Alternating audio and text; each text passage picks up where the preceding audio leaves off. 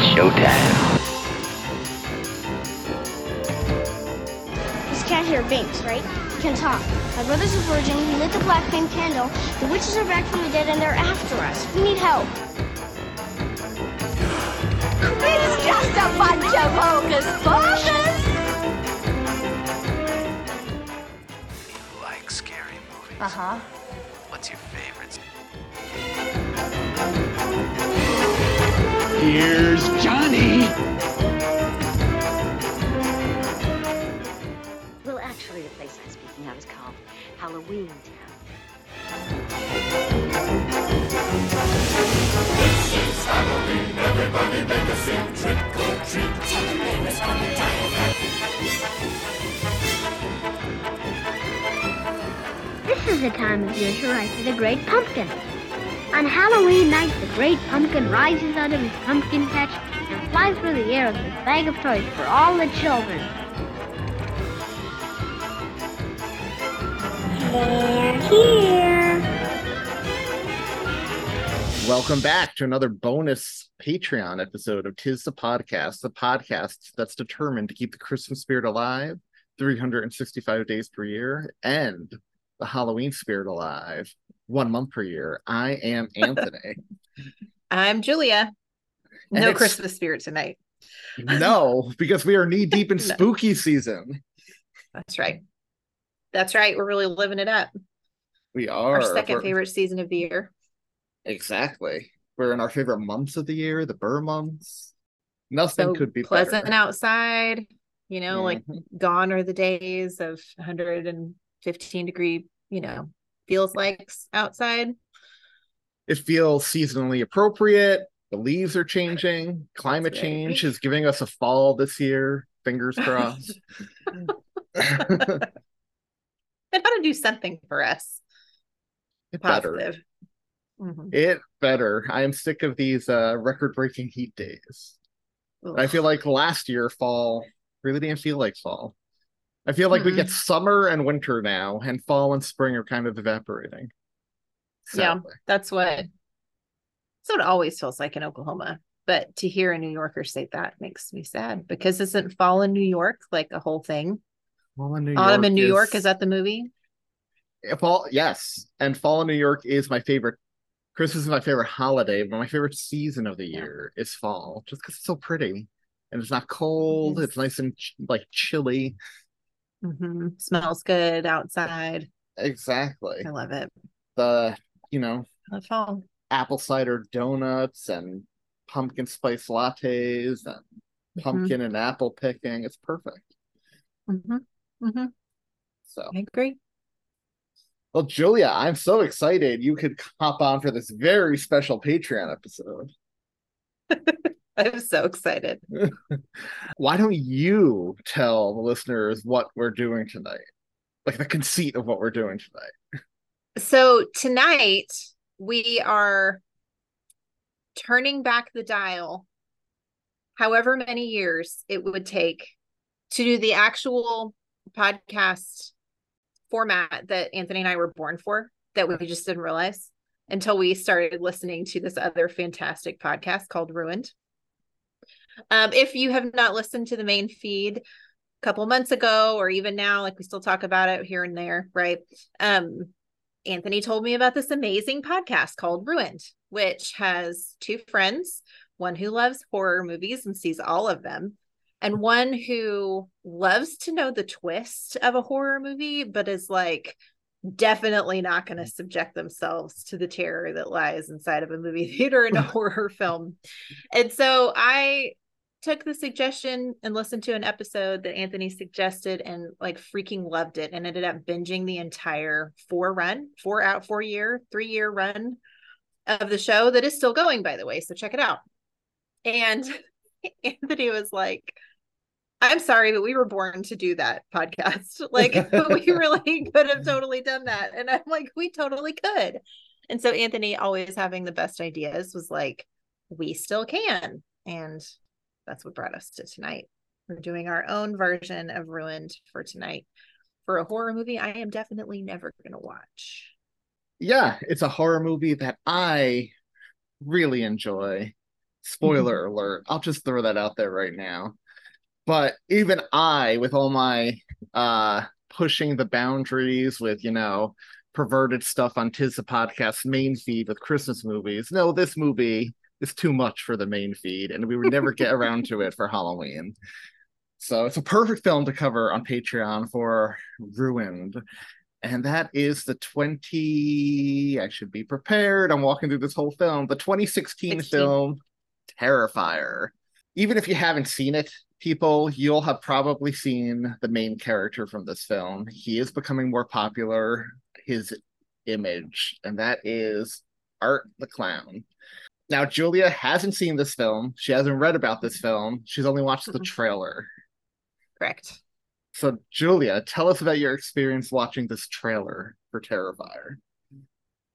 It was terrible, and I hated it. I don't enjoy scary clowns. I think if I had to rate like scary things, that scary clowns would be near the top of my list. And I blame Tim Curry in the early 90s for the TV It as being just like where it really went downhill, because his teeth are entirely too sharp to be on a clown's face. So it scarred a whole generation.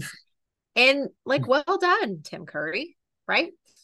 And Stephen King, obviously, for coming up with it. But I am so to have an even scarier looking clown than Pennywise himself in a hyper violent trailer, it was unsettling. And I really don't like that he acts like a clown. It's like one thing to look like a clown and to be stalking people in a clown outfit with a terrifying face, but to like have the mannerisms of like a cutesy clown and stalking people, and that's a lot. That's too much, and I can't. I'm not doing that. I will never see these movies. I accidentally watched the trailer for the second one first and didn't realize until the last scene it was like Terrifier 2, and I'm like, dang it, I have to watch another one tonight. So it looks terrible. It looks terrifying. So it's successful in that. Yeah, so Art the Clown, yeah, he's really more of a mime. He doesn't speak. He doesn't make any noises. He has over exaggerated movements and facial expressions. And so like half the fun of this film is watching him. So I'm going to do my best to describe like how he's moving and acting during these scenes, because it is very unsettling. Like people say Robert Englund can never be replaced as Freddy Krueger because he's like the only slasher who really talks while the rest of them wear masks, like Michael and Jason. You can get anyone to play that. But even though he doesn't talk, David Howard Thornton, who plays Art the Clown, has become like an icon. Like it would be very hard to replace this guy. Is he always in the horror space? Well, he was in that Christmas movie that came out on video on demand this year, The Mean One, which is like a Grinch horror movie where he plays a Grinch creature. Oh, okay. All right. But I don't think he's always in the horror space. Fun fact, I know somebody in New York City who actually went on a date with him before he was famous, and I'm pretty sure she's glad she never didn't end up with him after seeing Could you he turned into Art. Imagine like him getting ready for him work on set, and he looks like that, and I'm like, oh, I couldn't do that. Nightmares for days. This is like pure nightmare fuel. Well, okay, so before we even get to the film, because he is such a big part of it and his look, why don't you describe what he looks like? He's extraordinarily pointy. So he looks like he's very bird-like, honestly. So he has pronounced cheekbones.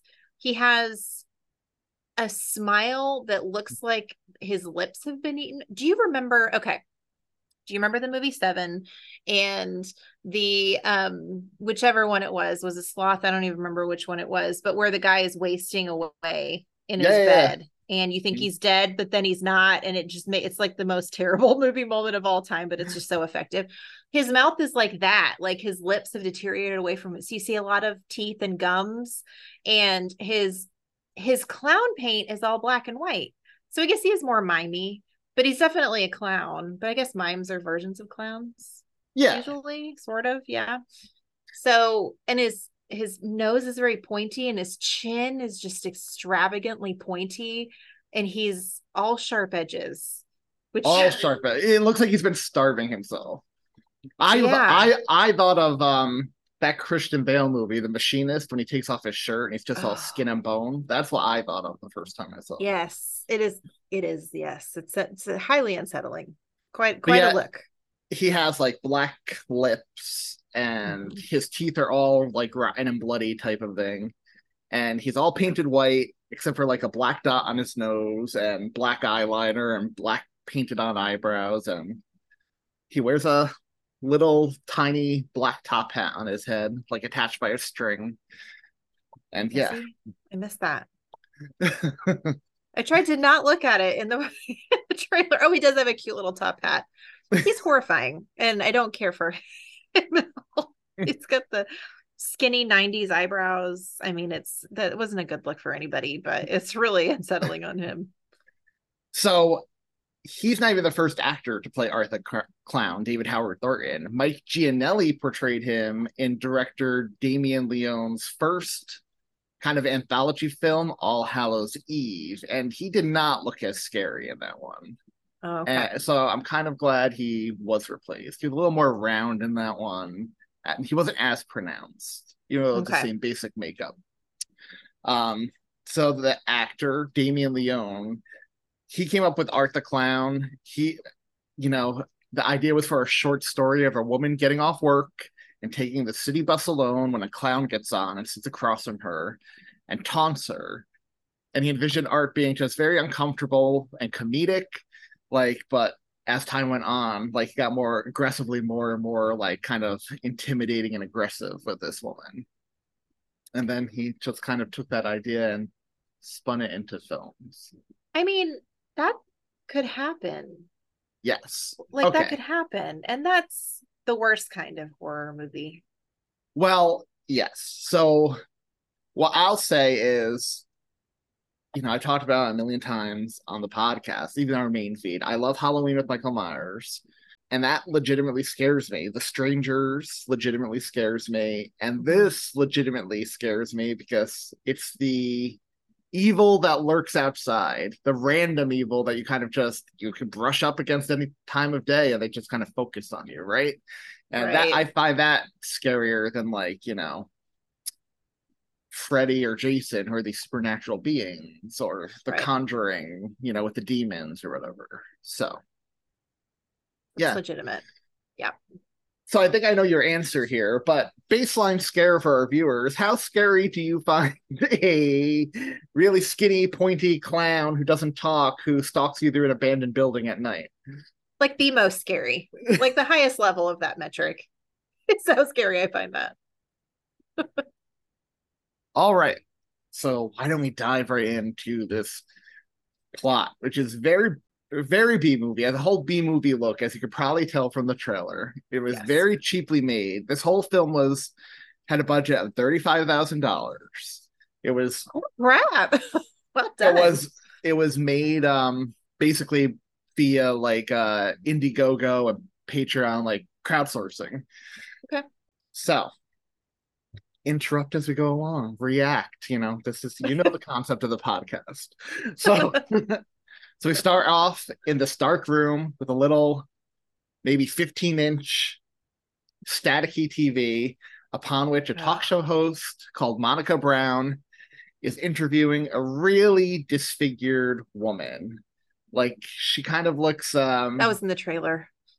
Yeah, she has no eyelids. She has milky eyes. She's all scarred. She almost looks like a more realistic version of Freddy Krueger, I guess, if you had to describe it. Her face. Okay. She is the sole survivor of a massacre that took place a previous Halloween called the Miles County Clown Massacre, and Art the Clown was the perpetrator of this massacre. Killed 9 people, and his body disappeared from the morgue afterward. So he himself was part of this massacre, and his body disappeared, and nobody knows what happened to it. So there are legends that he survived, and legends that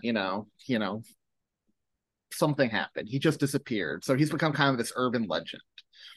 Okay. But this disfigured woman is insistent. She saw him die. He's dead. He can't be alive. And then we find That's our out final girl. it's Art the Clown watching this interview on TV, and he kicks the screen in, and you don't get a clear view of his face because we get like this montage to like this techno music almost of him getting in his clown makeup. You don't really get a clear view of his face without the makeup, but he's putting on his gloves, his paint, his costume, and he has this giant garbage bag he fills with a bunch of like needles and scalpels and tools and stuff, which is that was in the trailer. He walks around like Santa Claus, and then I didn't know that's what was in the bag, which is terrible.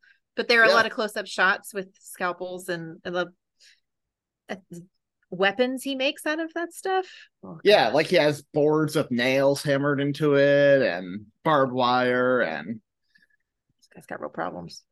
Yeah, so we get this montage of him getting ready, him putting the bag over his shoulder, and as he walks out, we're with Monica Brown, that talk show host, in her dressing room after the interview. She's on the phone with her boyfriend or whatever, joking about the poor survivor, disfigured woman she was interviewing, saying, she's she thought she was going to be attacked during the interview. The woman was so scary looking. If I ever look like that, just kill me. Like she's mocking this woman.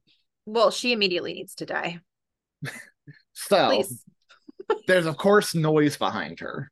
Right. And she turns around, and of course the dressing room is dark except for her little vanity mirror she's sitting in front of. So she goes over to a rack of clothes and pulls the clothes aside, and nobody's there.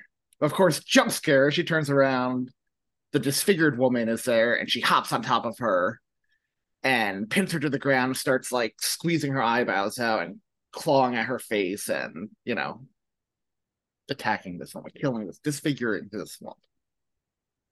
Laughing. Okay, surprise number one. It's not even Art that does it? Correct. Okay, all right. Intrigued. So it is now Halloween night, and we meet two girls, Tara and Dawn. They are clearly drunk. They've come back from a Halloween party, a night of partying.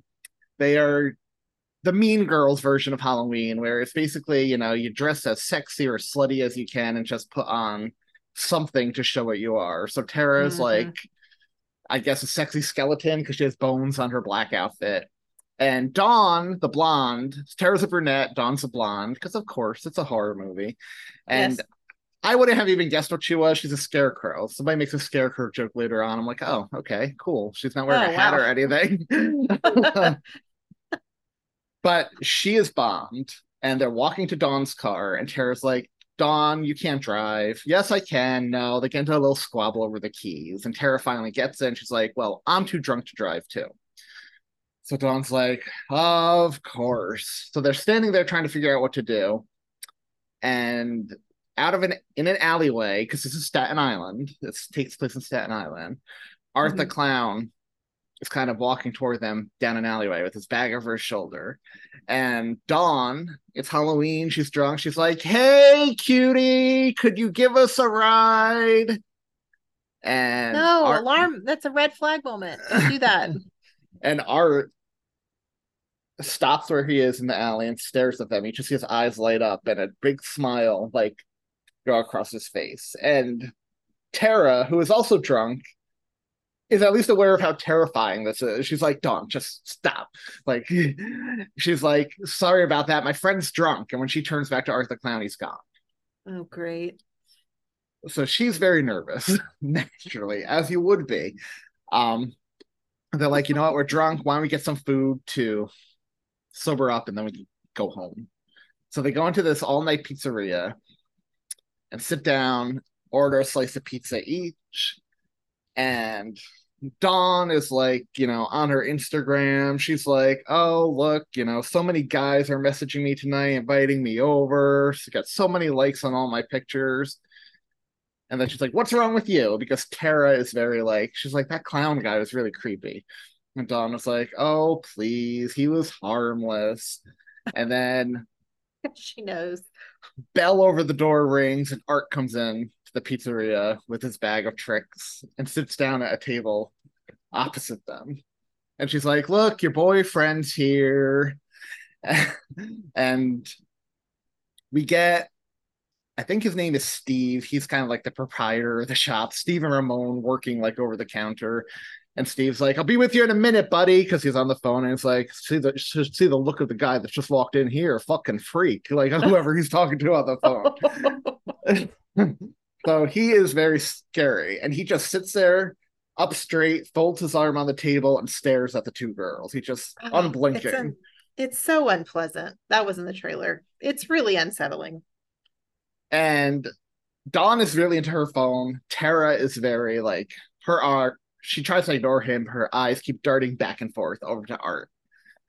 And every time, her eyes dart to him, Art like smiles wider and wider, like really wide. Like, you're talking like the Joker or the Man Who Laughed type smile.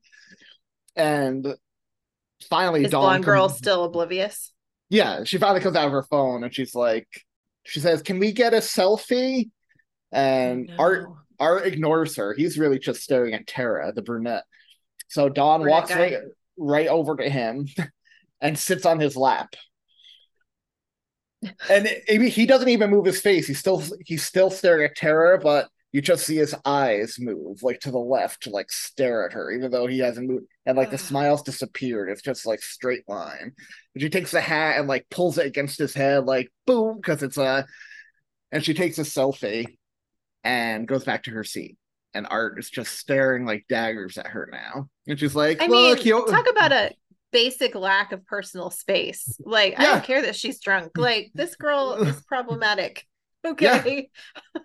Totally. I mean, she is clearly the every horror movie has, the really slutty, drunken, fun girl, like promiscuous, whatever you want to call her. But she's a trope. And she goes back to her seat and posts a picture, and she's like, "Look, you already got 8 likes." And Art gets up, and you think he's gonna walk over to them, but he walks to the table behind them, which hasn't been cleaned yet. People had just left. And he picks money off of it where they left the tip, like a quarter. And he shows them the quarter, and he goes over to this little gumball machine in the corner, where you have little prizes and stuff. It's not even gumballs anymore. So he makes a show of putting the quarter in, like, oh, what am I going to get? And he like turns it, and inside is a plastic ring. So he walks over to the table and gets on one knee and takes Tara's hand, and she's like, "What are you doing?" And he's like, he's proposing to her. He puts it on her ring finger. And she's like, "Oh, thank you." Like, she's completely freaked out. The brunette. Yes. Okay. And she's freaked out. She just doesn't want anything to do with it, but she doesn't want to anger him either. And she's like, "Oh, cute." Dawn is like, "Oh, so cute. Can I be the maid of honor in your wedding?" Like, she's like making a joke of it. Shut up. And Art kind of like takes his hat and kind of like bows to her. And then he gets up and walks off to the bathroom in the back, leaving the girls alone. And this is when Steve comes over with their slices of pizza and puts their pizza down. She's like, "You two okay?" And Dawn is like, "Yeah, he's harmless." And Tara's like, "Yeah, I guess so." He's like, "Don't worry, I'll take care of him, miss." And he goes into the back. And as they're sitting there eating in silence, Tara's eyeing the garbage bag, which he left at his table. And she's like, "Well, what do you think is in there?" And Dawn just has no interest. She's going on and on about Instagram and boys and whatever. And before Tara can get up and go look into the bag, you hear Steve like, "What the fuck? Get out of here, you disgusting freak." And he's like manhandling Art and pulls him out of the back. And Art barely can grab his garbage bag as the owner throws him out. See, I want to know, but then I don't want to know. So Steve is like, "Ramon, get some bleach and come into the bathroom." And they go into the back to clean up whatever Art's done back there. So the girls finish their meals and they leave the pizzeria. They get back to Dawn's car. The tires are slashed. And Dawn is like, "Did you notice this earlier when we were driving?" And Tara's like, "I think I would have noticed if the tires are slashed, Dawn. I don't think we would have driven anywhere." Idiot. And Dawn is like, oh, how are we gonna get home now? So they sit in the car. They just decide to sit in the car, and Tara decides to call her sister, Victoria, who's off at college, but I guess not too far, because she's like, hey, you're gonna kill me, but can you pick up me and Dawn? We're stranded. We need a ride home.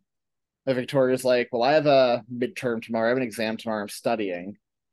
But then Victoria's roommate comes in with her boyfriend, and they start like going at it on their bed. And Victoria's like, sure, I'll come pick you up. Where are you? Optimal studying environment is tested.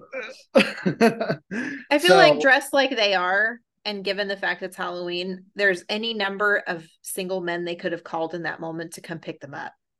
Yeah, exactly. Like- Especially because Dawn keeps saying she's getting messages from guys like, oh, come over. Right, like just you could get many men there Now, immediately.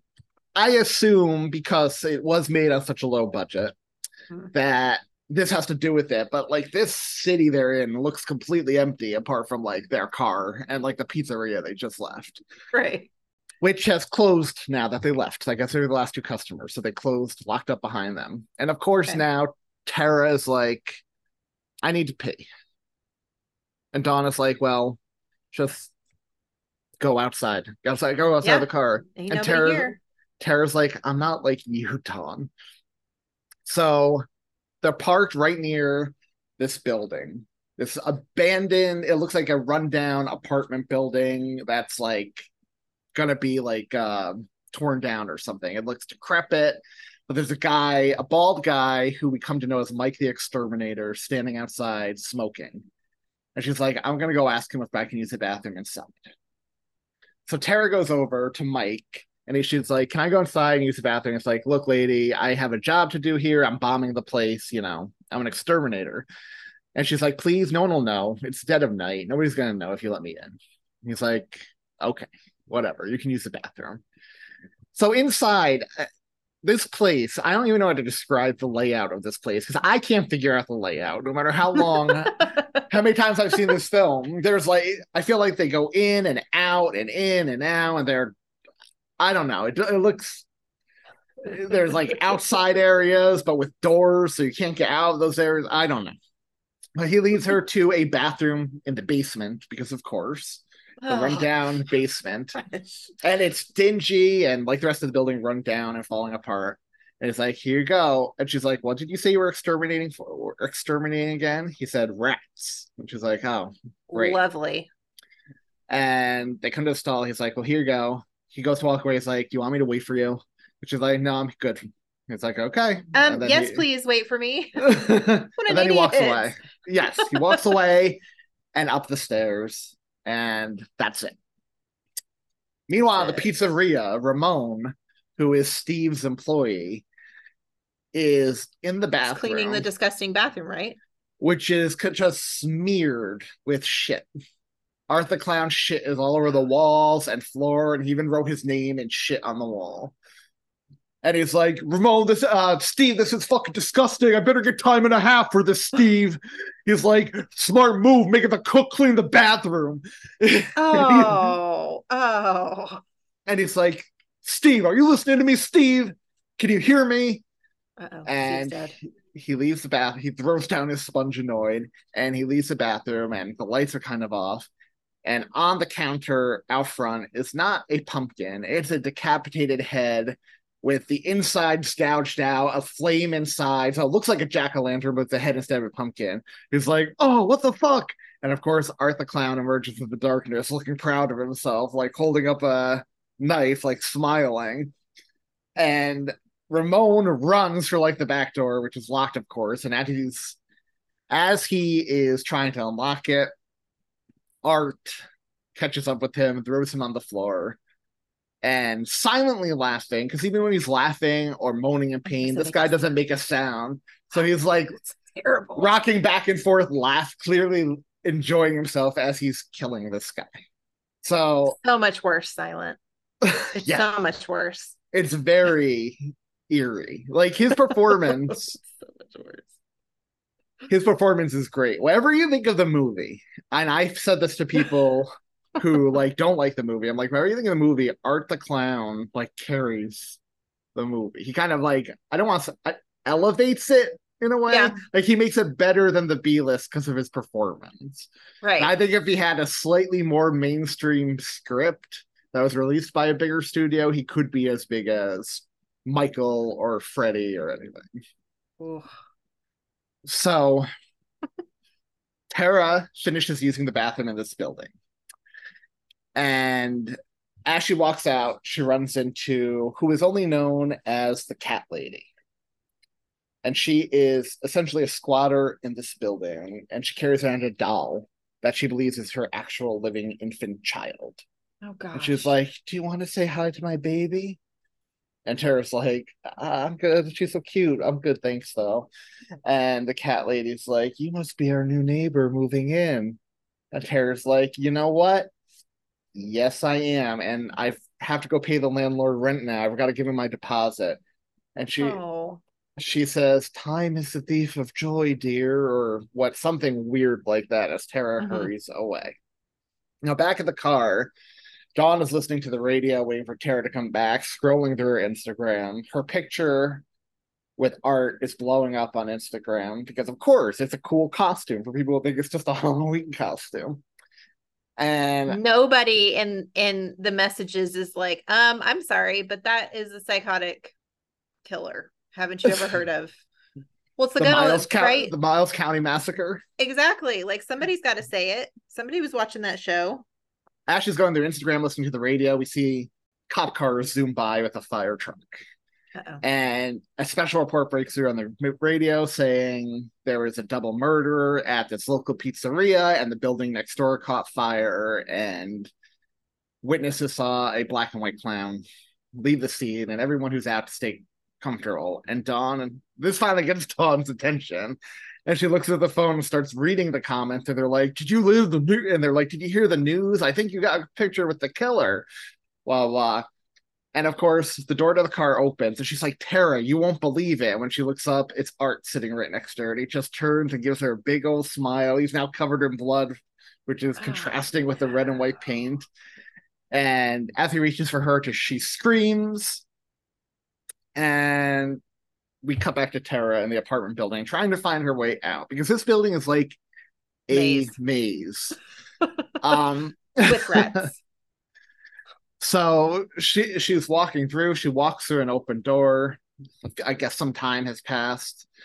She opens another door, and standing in a doorway across the room is Art the Clown. And he has a scalpel in one hand. His hands are kind of like this, like spirit fingers. He's just standing there with a big old smile frozen on his face. Ugh. And Tara's like, she's frozen, but she doesn't scream. And eventually Art makes the first move and just silently lunges at her. And then she runs, and he gives chase. And she ends up, I guess it must be like an underground parking garage or something, because there are cars. It looks outside, but it's part of this building.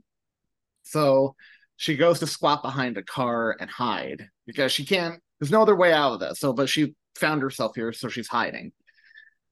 And then you hear like a little bell, and on a tricycle, Art the Clown rides in on a tiny tricycle.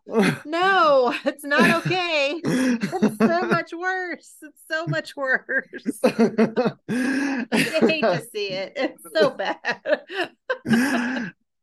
And she is covering her mouth, like tears in her eyes, trying to prevent herself from making any noise that might give her away. Oh. He stops. The quiet scenario in these movies is like my worst nightmare. It really is. Me too. So effective. Now, this is, as I mentioned before, this is a very decrepit building that's falling apart.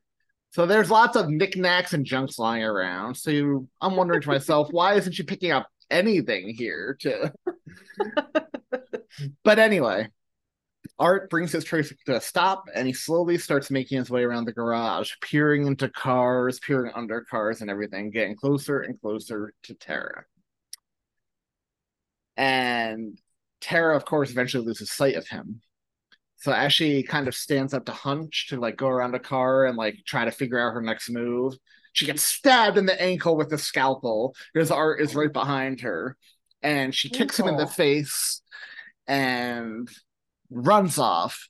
And she runs into the building up the stairs, and there at the end of the hall is Mike the Exterminator, headphones on, blasting his back to her as he's like doing work. She's like, help, help. She's running toward him. Help, help, help. He can't hear her. The music's blasting. And then from around the corner, Art grabs her and pulls her just out of sight right as he turns around. And Mike looks like, did I hit her something? Nope. And then turns around and goes back to work. And out of his trash bag, Art takes a needle full of something and shoves it into her neck, and she falls unconscious. And as she falls unconscious into his hands, he kind of does like a, like, thank you bow, and bows to nobody in particular. Like, he caught the girl. And Tara wakes up bound to a chair and gagged somewhere in the bowels of this building. And Art is next to her going through his trash bag and takes out a hacksaw. Gosh, do we know what happened to Dawn? No. Oh, no. Okay. Well, she's dead for sure. But and Tara is screaming into her gag, struggling against the chair, but she can't get out. And Art is laughing at her attempts. And he goes up to her and is like, like shoving the hacksaw into her face, like making it look like he's gonna go for her, but stopping and like just freaking her out. And then he even grabs his belly at one point as he's laughing because he finds the situation so funny. Yep. Ugh. So he holds up a finger, like, hold on just one moment. And he goes about 20 feet in front of her and pulls a blanket off of something hanging from the ceiling. And hanging upside down, manacled to the ceiling, is Dawn, completely naked, her hands tied behind her back, alive. Oh, no. Tape over her mouth. She's crying. The girls start struggling when they see each other. Like, it just makes them more upset. And, you know, it's a horror movie, so of course she's nude. It's like, it looks like a very 80s. This whole movie is like a love letter to those B movies of the 80s, a slasher, you know? Right. It's just, like, Dawn, it's a weird comment to say, but she even had those, you know, that 80s boobs had a specific look to them in horror movies. Absolutely. Yes, quite familiar with that look. That's what I was picturing in my brain. So that's what it looks like. And Art is standing there looking between the girls, really excited. He's excited to put on a show, apparently. So he rips Dawn's underwear off and holds up the hacksaw. And now I must ask you, Julia, who will survive? Oh, gosh. I mean, Art is definitely going to survive because I know there's sequels. That's like the least sexy way that I know he survives, but he does. I think Dawn is definitely dead. She's definitely dying because Dawn is the blonde, right? Yep. Hanging upside down. She's absolutely dying. And I think, let's see. I think the exterminator Jerry dies, whatever his name was. Mike, yep. Mike, I think he's definitely going to die. I'm unsure. I feel like we're going to meet the creepy woman that survived the first massacre again. I think she's going to come back up somewhere, but I think she's going to die potentially in an effort to save Tara. Okay. What do you think about Tara? I think Tara's our final girl. I think she'll survive, but I wouldn't put it past the movie to, in the last split second, have her. Then we also have the cat lady, crazy, demented cat lady, and we also have Tara's sisters on the way to pick them up. Oh, I forgot about Tara's sister. Cat lady is going to live. She's an inconsequential part of the story. And sister also lives. Okay. Sister duo lives and escapes. Okay. So Art rips Dawn's underwear off, so she's now hanging completely naked. So lifting the hacksaw, starting with the groin, saws her in half, right down to the skull where he can't get through the bone of the skull. But as he's sawing, he's silently laughing and looking at Tara as her entrails are falling out all over her onto the floor, and he's getting covered in blood. Lord. And Tara's like screaming and crying into her gag, trying to break free, but Dawn... Wouldn't you have passed out at this point? I would have passed out. Yeah, 100%. I mean, not that I think it would make a difference, because Art the Clown seems like the type who would wait till you wake up before he does anything he to would. you. He wants you to watch for sure.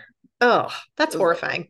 This is a scene from the movie that everyone remembers, because Naked Girl again sawn in Obviously. half vertically. And Art the Clown just loving life. He is the happiest we see in all movie, just laughing and laughing hysterically and silently. Oh my gosh. When Dawn is clearly dead and she's like hanging open and he's covered in blood, he goes to Tara with a hacksaw, but Tara has struggled enough, her bonds come a little loose. She gets out of her chair, picks up a 2x4 on the ground and whacks him in the head and then runs off. Okay. And you see Art for a moment. This is the first time really, like, he looks pissed. Like, really pissed on the ground. And he gets up and goes after her. And now we're kind of, from Art's point of view, going through the rooms looking for Tara. And she comes around a corner and whacks him in the head. And he falls down again. And she just starts beating the crap out of him with this 2x4 as he's on the ground. And he's in pain. You can see him mouthing ouch and like screaming and grunting, but it's all silent, which makes it eerie. So as Tara is going to town on him, she eventually stops. And it's like, get up. Like, come on, beating him until he's dead. Get up. And Art kind of like gets into this half kneeling position, like he's in pain, he can't get up any farther. And Tara's like, come on. And Art won't move. Like, he's clearly like, done. And she goes to swing back the board again. Well, uh-oh. What does he have? He has a Glock in his boot. He pulls out his gun and shoots her right in the leg. And she falls to the ground. You never see them have guns. Like, firearms are just never a thing that they have. Yeah. That's a surprise of the movie. That's the twist. He's packing heat. That's insane. He's packing heat. And he shoots her and she goes down. And he just continues to shoot her until he's out of bullets and she's dead. And he looks dead? She's dead. And she's actually dead. Or was she not really dead? Actually dead. So Dawn and Tara are both dead. And Art looks annoyed and disappointed, as if I couldn't play with her the way I wanted to. Like, I had to shoot her. Her sister's coming, and she's going to find her way through this maze of a building, and is going to stumble on this death scene and be like, holy crap. So, because he's prepared for situations like this, he does reload the gun and put it back in his boot. In case he needs it later on. Yeah, I mean, usually you get the knife out of the killer's hand and they're unarmed, but this guy, right, smart. Say a lot of things about him, but he's smart. Very smart. After he reloads the gun and stands up and turns around, this crazy cat lady is in the doorway and saw the whole thing. Uh-oh. And Art smiles because he has a new victim and he chases after her. And the cat lady runs away, but because she squats there, she knows the building better than him. So she immediately finds Mike, the exterminator. Oh, see, I like Mike. And she's like, you've got to help me. You've got to call the police. There's a crazy clown in here. He's trying to kill me. He's killed people already. You have to help me. But she's a vagabond. He's like, look, lady, I don't know if you're supposed to be here. I'm just doing a job. Get out of here before I call the police. You're insane. Yeah. And as he's like, she's like, no, you got to help me. So he picks up his phone and dials his friend, who he owns the exterminating business with. His friend, Will. So Mike dials Will. And as Will, hello? Why are you calling me so early in the morning? This better be fucking good, Mike. And before Mike can answer, Art comes behind him and hits him over the head with a hammer. And he goes down. You just hear Will, Mike. And Art picks up the phone and hangs up. And the cat lady runs off again. Okay. And as she's going to the building, she realizes her baby's gone. Now, remember, she thinks a doll is a real life baby. Yeah. This is a really bad time for her mental illness to be flaring up. So she runs to where she last saw it. It's kind of like, those telecom like hallways where it's all like the wires above, like the really small cramped hallways, things like that. She's in one of those. She's walking through, and Art is sitting cross-legged on the ground, cradling her doll. Oh no. And she's like, my baby, my baby. And Art lifts his head and he's like, he gives her the quiet shh gesture. And then he goes back to cradling the baby on the ground.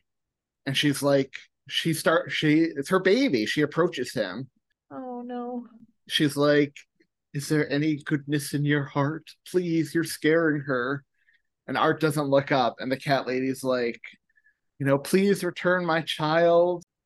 How long has it been since you felt the touch of a mother? Have you ever known a mother's love? And this really takes Art aback. You can see the confusion on his face as he looks up at her at those words. And the cat lady crouches behind him and takes his head and starts cradling against her. And Art lets her. Okay. I was not anticipating emotional connection in this movie. Now, Art, after having killed Tara, he has Tara's phone. So her sister Vicky has arrived outside and texts saying, I'm here. And as it goes off, Art picks it up and says, come inside. We're inside. Dawn is getting sick. So Vicky's annoyed. She goes into the house. She goes into this building. She's like calling wildly, Tara, Dawn, where are you? This better not be some stupid prank or whatever. And she goes downstairs. Again, I can't even describe the layout of this building, so whatever. She finds herself in the room that Tara died in and finds Tara on the ground dead. She's like, oh my God, Tara, Tara, Tara. And she takes out her phone to call the police, and that's when she sees another body lying on the ground, dead, and it's the cat lady. Oh. Completely, well, she's not dead. She's alive. She's like, help me. She's completely scalped. She's completely nude, and her chest has been cut off. And Art comes out of the room wearing her breasts and her hair. So Art is now completely naked. So he has the man parts, he has her breasts over him, and he has the hair, which he's like twirling around like a ditzy girl as he's walking to Vicky, who freaks out, as you would. As expected. Proper response, Vicky. And she runs, and he chases her. She locks herself into like a locker type thing with like a keyhole, and she locks herself in, and he can't get in. But like a tiny locker? Yeah. No. But she's safe. He can't get in, and he's banging on it, and like through the little slits, you could see he's still wearing the hair, and he's still like he's just banging on it. Meanwhile, as Art is doing that, then he hears, Mike, you hear? You got me out of bed at 3 a.m, man. Man, we're introducing characters late to this story. And it's Will. He has arrived at the building, and Art strips off his stuff, puts his clown costume back on. He looks normal, in quotes again. He looks like Art the Clown again. And he finds Will and decapitates him. That didn't last long. And Vicky has used his time to escape the locker, and she's running for the exit.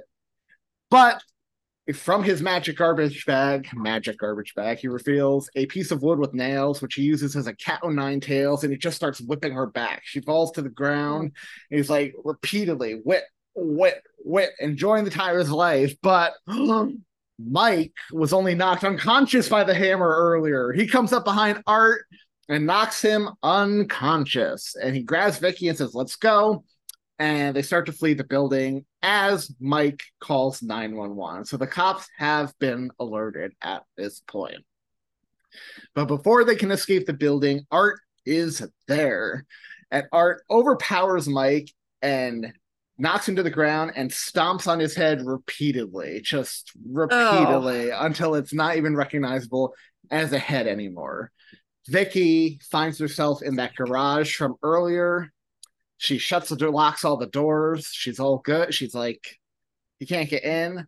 But boom, you hear the loud roar of an engine. Art the Clown drives a car into this garage, knocking down a door and sending Vicky flying, incapacitating her.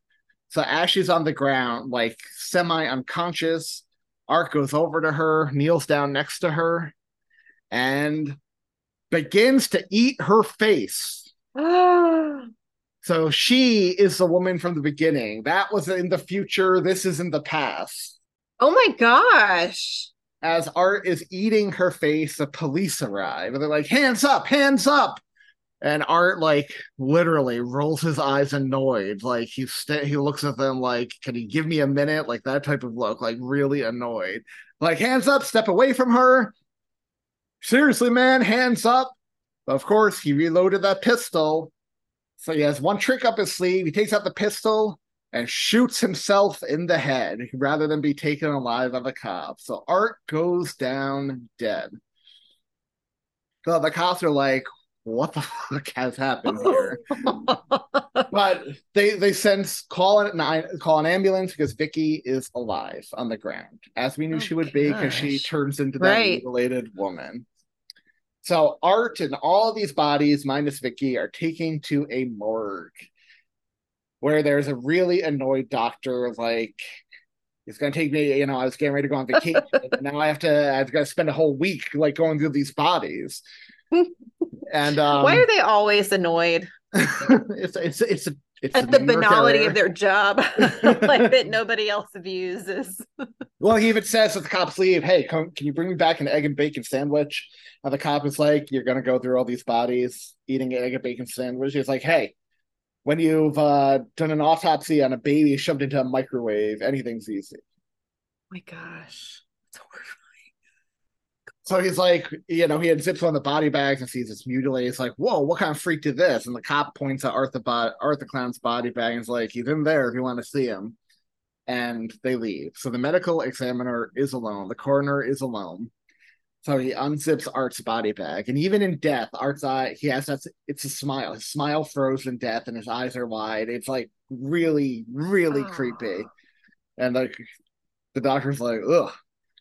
And then like, the lights start flickering in the room, and you hear static and the phone ringing, and there's the sound of a little girl like laughing at the other end of the phone, and the coroner is like freaked out. It's like a magical wind blows through the place, and behind him, Art the Clown is standing up, and he's reanimated, and he strangles the doctor to death. That's pretty lame. The strangle to death is pretty lame for him, isn't it?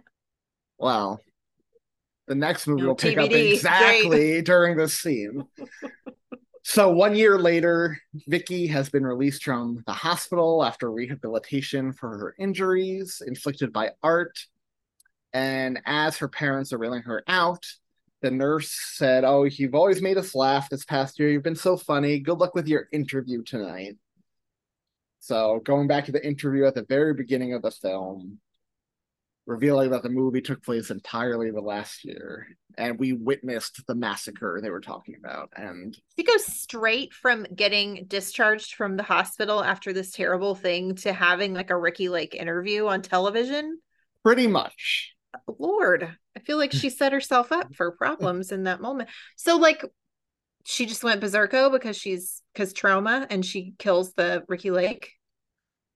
Well, not to spoil any sequels, Julia, because we will be covering Terrifier 2, but along with Art the Clown, Vicky does also come back, our two surviving characters. Okay, so she's our final girl. You'll have to wait and see. Interesting. Intrigue.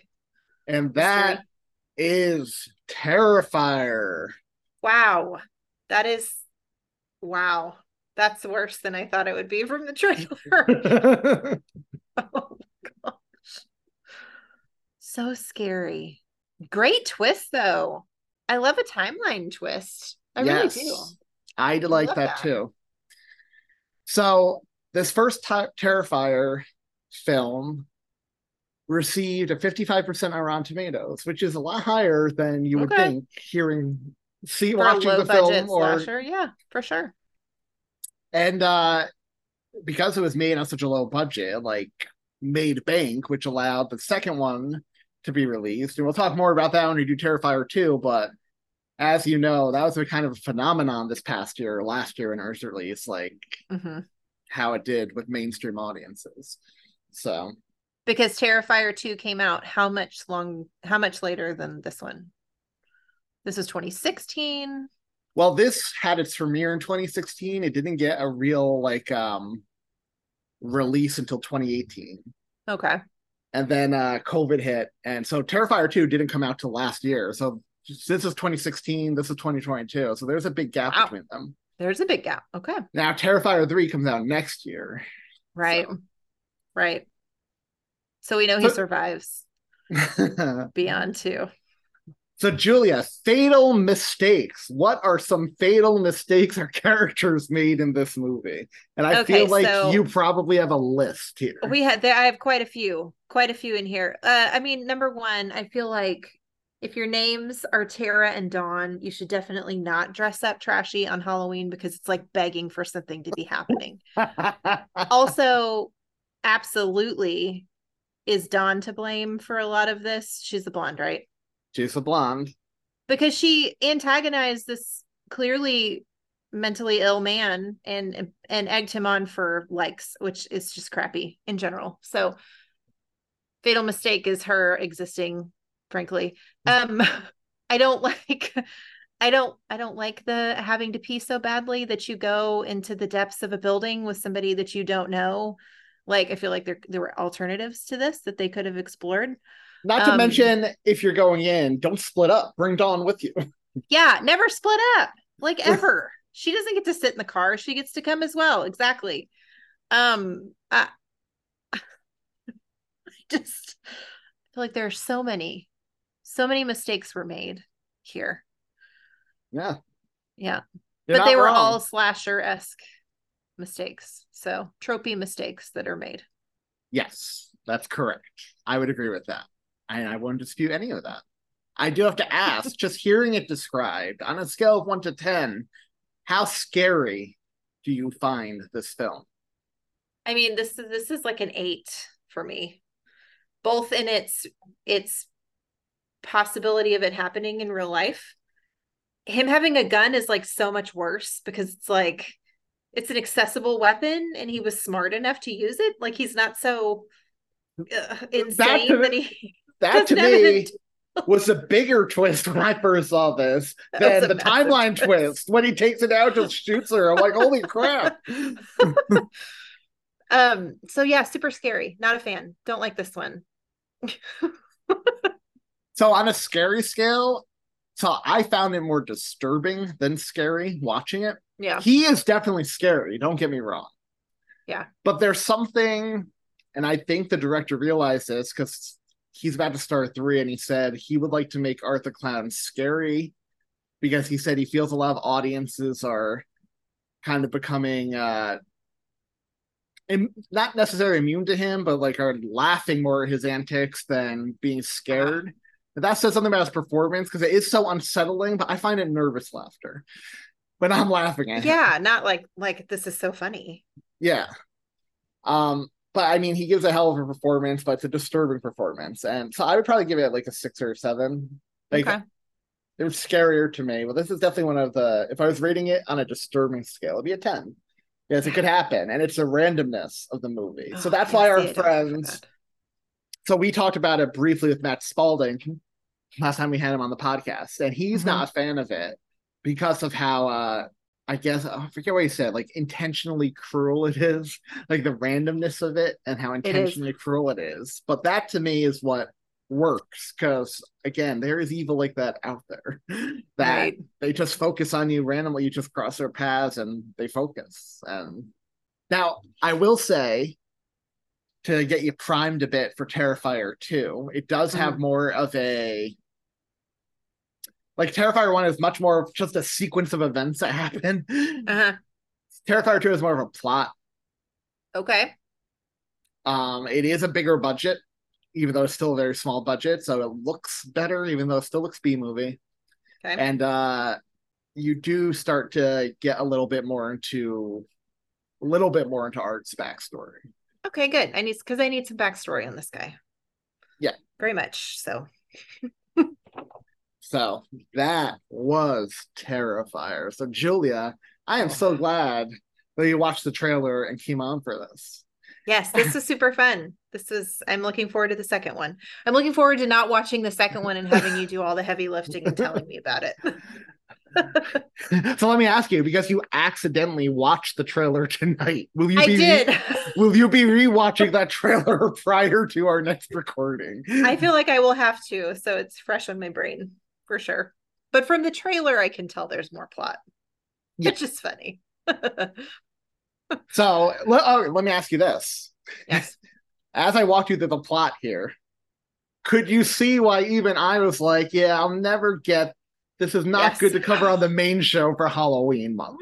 Yes, nope, this is definitely not main show material for sure. I We'd have to fully put up understand. a million warnings beforehand. Didn't President Hot Dog and Jay, don't they really like this one? I don't think Jay does. I'm not sure about Ron.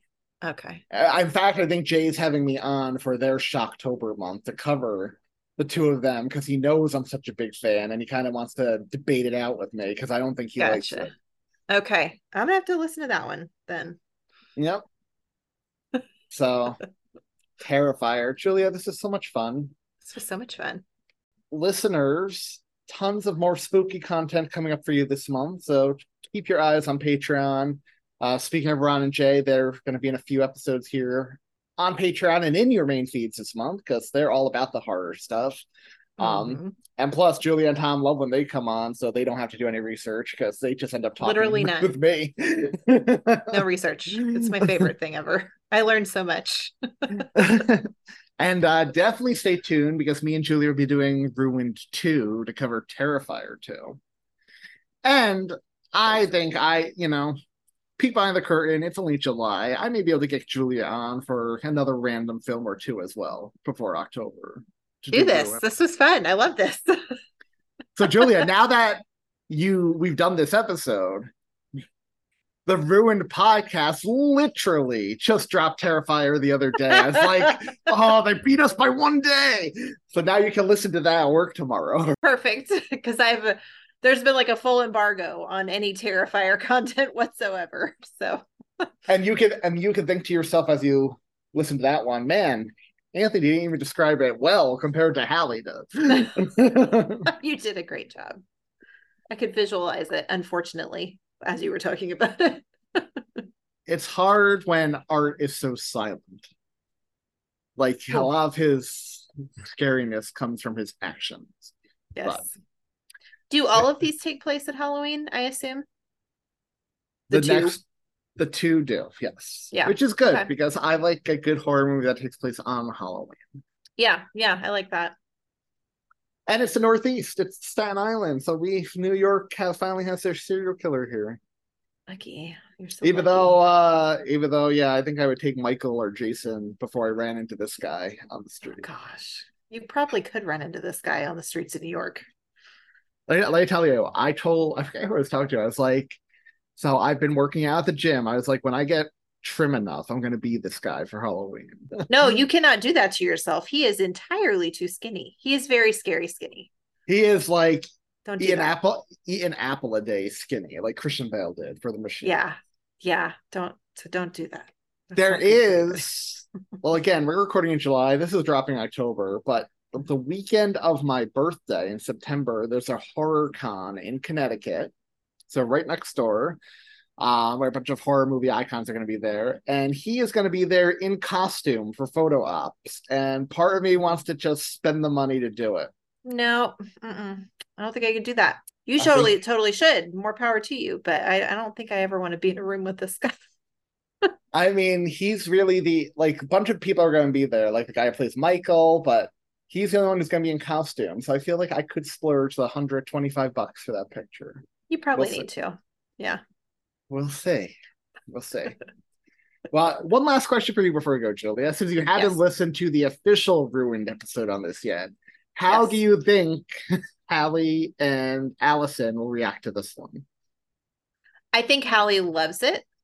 And I think Allison is just no. Like, no. None of these are okay. This is not all right. I'm going to have nightmares now from the trailer alone. So, see if I'm right. We'll see if you're right. Listeners, thank you. Julia, thank you. And always fun. We'll talk to y'all soon. Bye, y'all. Bye.